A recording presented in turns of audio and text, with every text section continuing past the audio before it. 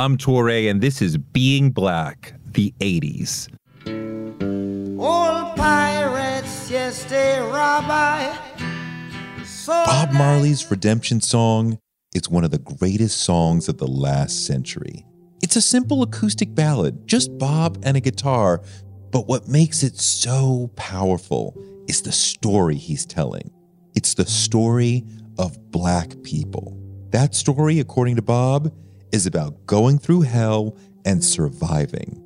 It's a story about perseverance and resilience and Black people being the chosen people. Won't you help to sing these songs of freedom? 'Cause all I ever have, redemption songs. Bob recorded Redemption Song in 1980 near the very end of his life. It was his last single, and it was the last song he ever performed. He worked on it for years and finished it near the end when he was dying of cancer. He knew he was going to die because he was 36. For years, he had told people he was going to die at that age. He predicted his own death at the age of 36.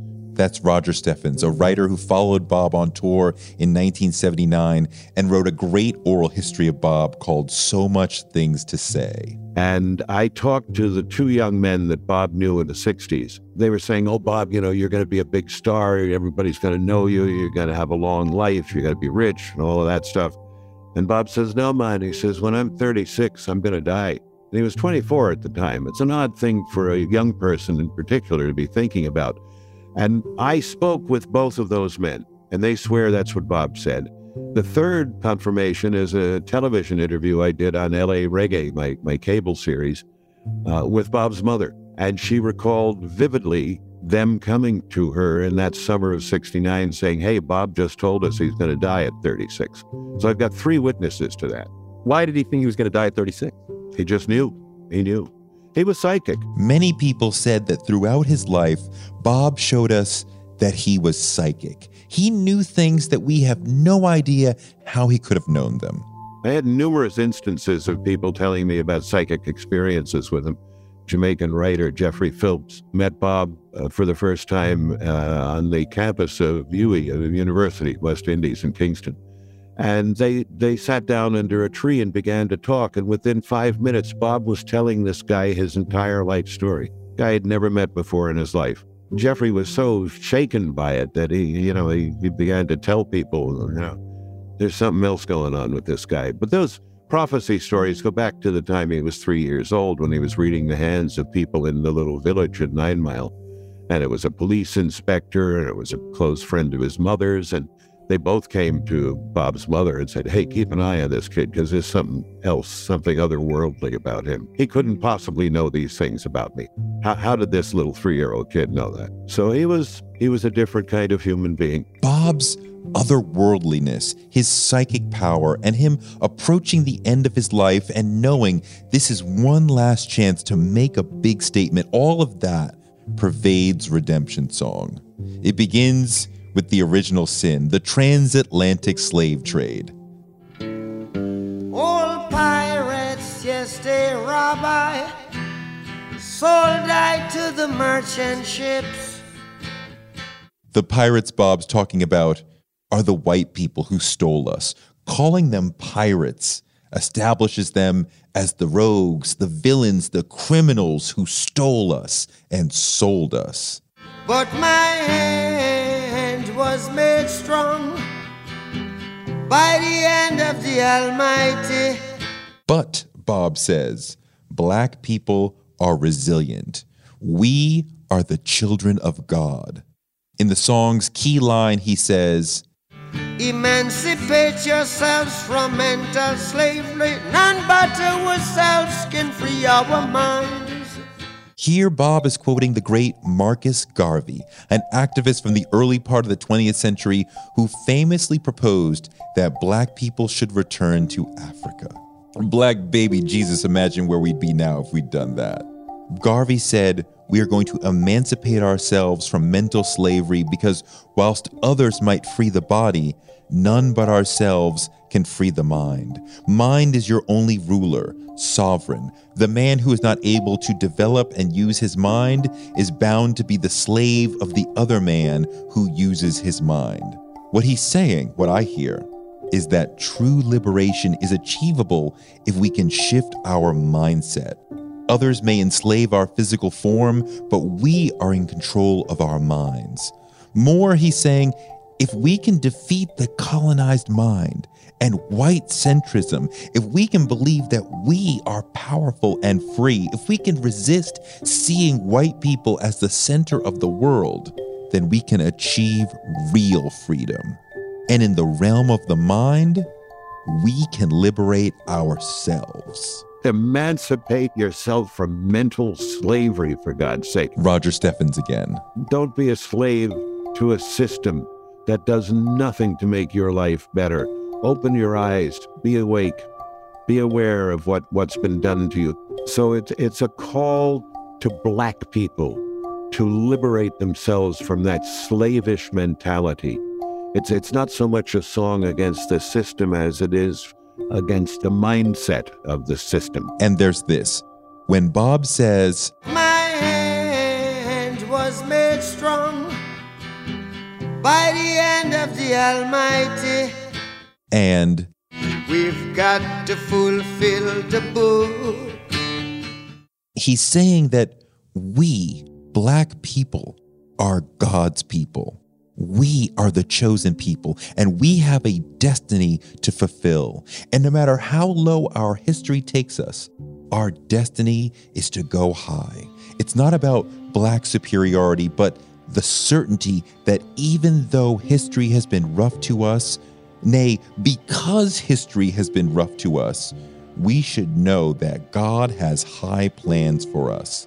This is why I say this song is about Black resilience, Black persistence, and Black perseverance, all of which have been critical to our survival. Not just our physical survival, but our spiritual survival. Throughout this series, we have noted how Black history shows us dealing with oppression, but remaining vigilant, and it shows us taking one step forward and then one step back over and over. Yet we remain strong.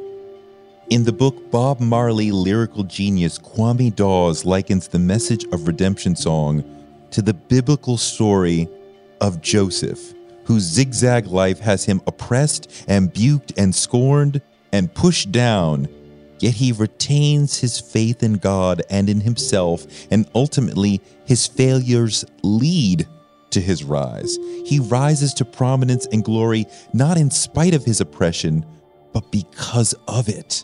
You have to hear the story. The actress Yvonne Orji from Insecure told me the story of Joseph when she came on my other podcast, Torre Show. I had never heard it before, and it struck a deep chord inside of me as a symbol of the African-American experience. God told Joseph in a dream that his brothers would bow down to him, and like his brothers weren't really rock with him because they knew that, he was his daddy's favorite. Daddy gave him a Coogee coat, and it was fly, and they were like, I hate this guy. And then, one day his dad told Joseph to go and bring his brother some food or whatnot. They saw him coming and they were like, yo, let's kill this dude, like once and for all, because he over here talking reckless, talk about something, we gonna bow down to him, let's kill him. And so one of the other brothers was like, that's not a good idea. How about we sell him to slavery? Because in his mind, he was like, I'm gonna come back and save him. But backfired, so they sell Joseph, and Joseph ends up working for Potiphar. And while he's working for Potiphar, Potiphar's wife is like, look at that handsome young man. Who that? So when Potiphar was out, she was like, hey, lie with me. And Joseph was like, no, I'm a man of integrity. I'm not going to do this to you. And so she lies on him and is like, Joseph tried to rape me. And so, of course, Potiphar puts him in jail. And I know the whole time Joseph's probably like, yo, fam, all I did was have a dream that I shared. What the heck? And so... Shouldn't have said anything. Listen, he's in jail. And he's like, yo, I had a job. I mean, it won't pay me nothing because I was a slave, but I still had a job in a mansion. Now I'm in jail. But then, because God's hand was all over Joseph, God gives him favor with the warden and makes Joseph basically in charge of the whole prison. So then while he's in prison, the king had a cupbearer and a baker who were thrown into the same prison that Joseph was at. And because Joseph has the gift of interpreting dreams, they were like, yo, we had these crazy dreams and we don't know what it means. And Joseph was like, well, it ain't gonna work out well for one of y'all, but for the other you're gonna be restored to power and you're gonna be great. And so they're like, oh, that's great. Joseph's like, but hey, when you go to the king and when you get restored to power, please don't forget about me. Hey, remember me, fam. So he gets released. What do? Forget about Joseph. Joseph's still in jail. The king now has these dreams that nobody can interpret. And it, months later, years later, we don't know. That's why sometimes when you're like, how come they forgot about me? It's like, it's not over though. And so I don't know if it was the cupbearer or the baker or whatnot. One of them was like, oh, while I was in jail, there was this man who interpreted dreams. I think he could interpret a king's dream because nobody else could. So basically, Joseph told the king of Egypt that he's going to have 7 years of famine and 7 years of excellence. So during the 7 years of excellence, he needs to save up for those 7 years of famine. The king is like, cool. I appreciate this. You know what? I'm going to do you one better. I'm going to make you in charge of stockpiling all of our grains so that when it's time for us to have a famine, we won't suffer. So Joseph now is what? Second in command, vice president of Egypt. Cut to, famine hits the land. His brothers, now this you're talking about 7, 10, 15 years later, his brothers come to Egypt because they're like, yo, it's a famine. And Egypt is the only place popping because you know why? They saved and stockpiled their grain because of Joseph. So they come, Joseph sees his brothers, and guess what happens? Eventually, they bow to him when they realize this is our brother. So the dream materialized. That, to me, is a metaphor for the story of Black people and how others have attacked us and oppressed us and pushed us down, and yet we remain strong and steadfast. We are the tree that bends but doesn't break. We are the people who are strong because of our pain. And we now remain resilient and persistent in demanding our rights and demanding our respect and focus on liberating our minds and our children's minds. That sense of Black certainty of victory in spite of Black pain is a constant in our art, from Marley's song, How long shall they kill our prophets while we stand aside and look? Yes, some say it's just a part of it. We've got to fulfill the book. to Maya Angelou's iconic poem, You may trod me in the very dirt, but still like dust, I'll rise. I mean, you hear that same message over and over. It's in Sam Cooke's A Change Is Gonna Come in 1964. I was born by the river in a little tent. Oh, and just like the river, I've been running ever since. It's been a long time coming, but I know a change gonna come. And it's in Kendrick Lamar's All Right in 2015.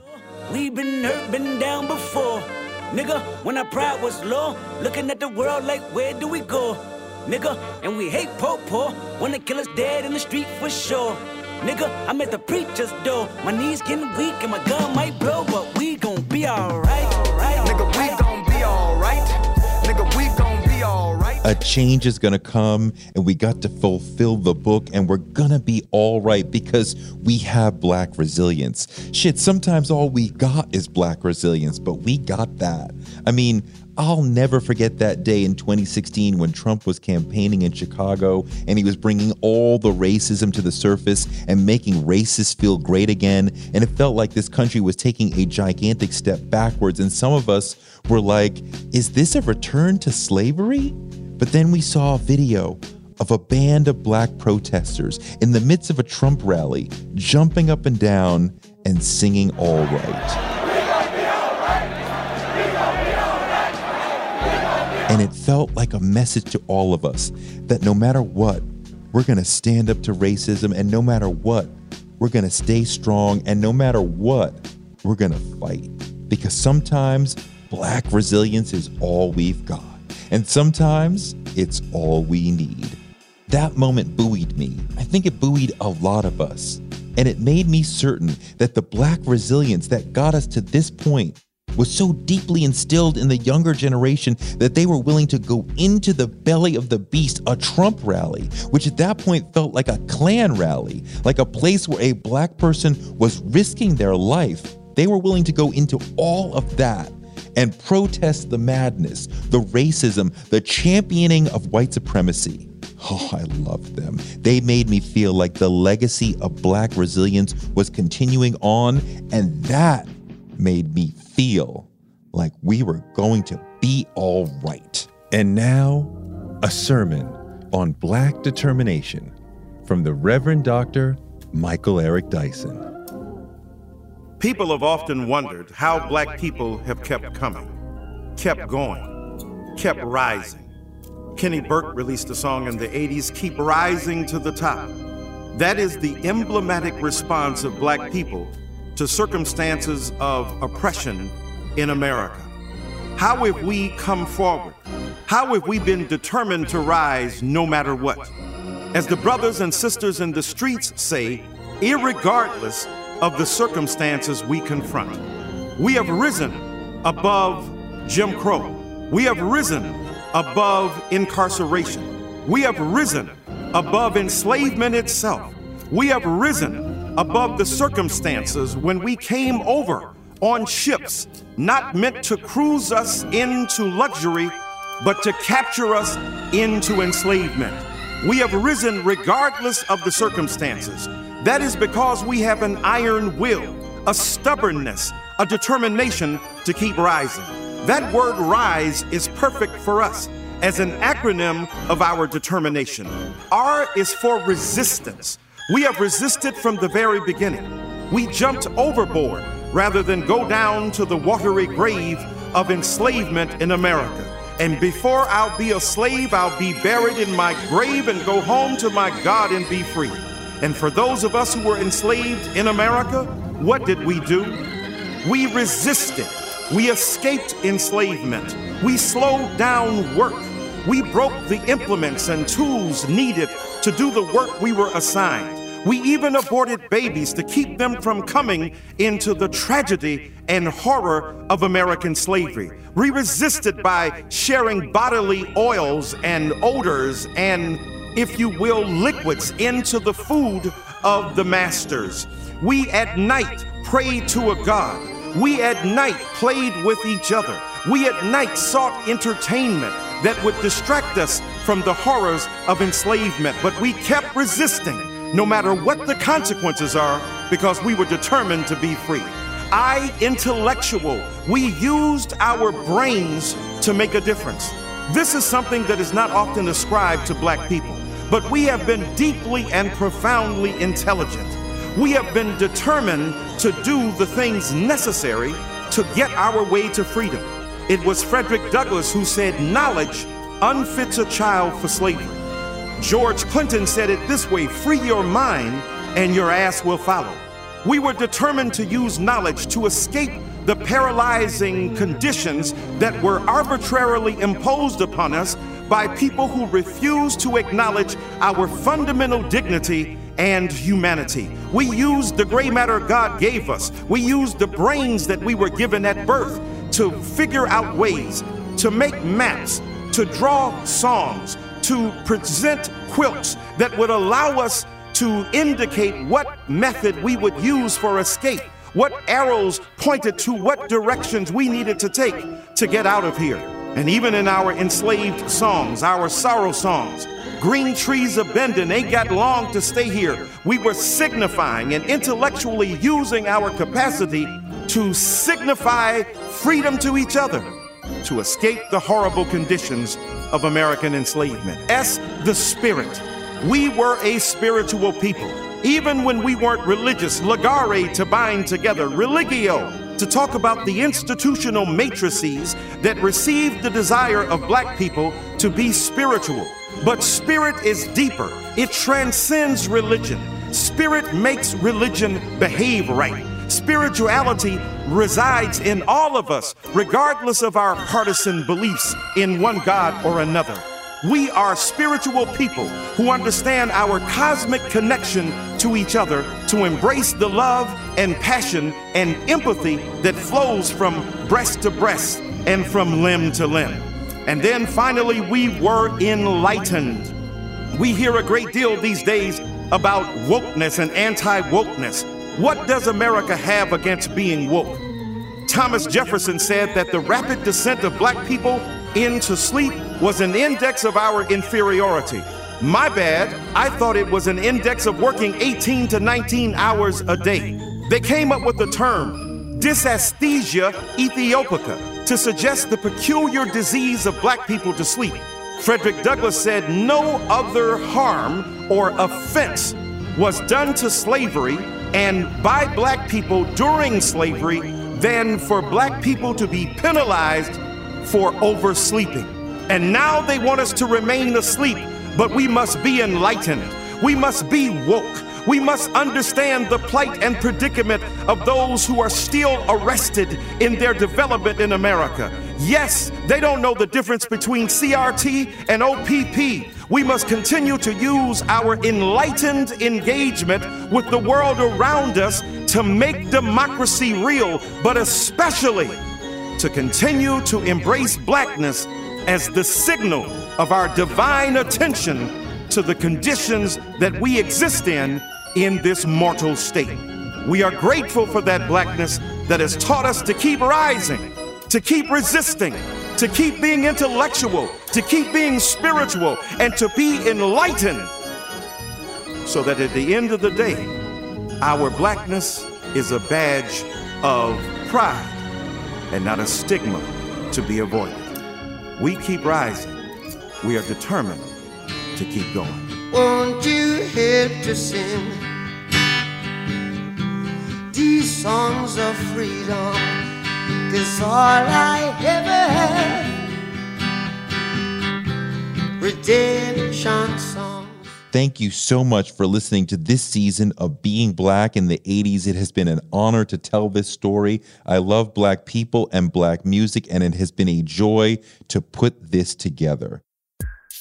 I'm Touré, and this was Being Black, the 80s. The next episode of this show is already available, and soon we'll be back with Being Black, the 70s.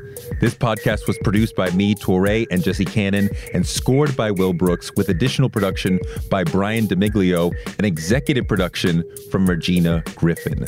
Thank you for listening to this podcast from the Griot Black Podcast Network. Please tell a friend and check out the other shows on the Griot Black Podcast Network, including Blackest Questions with Chrissy Greer, Dear Culture with Panama Jackson, The Griot Daily with Michael Harriot, and Writing Black with Maisha Kai.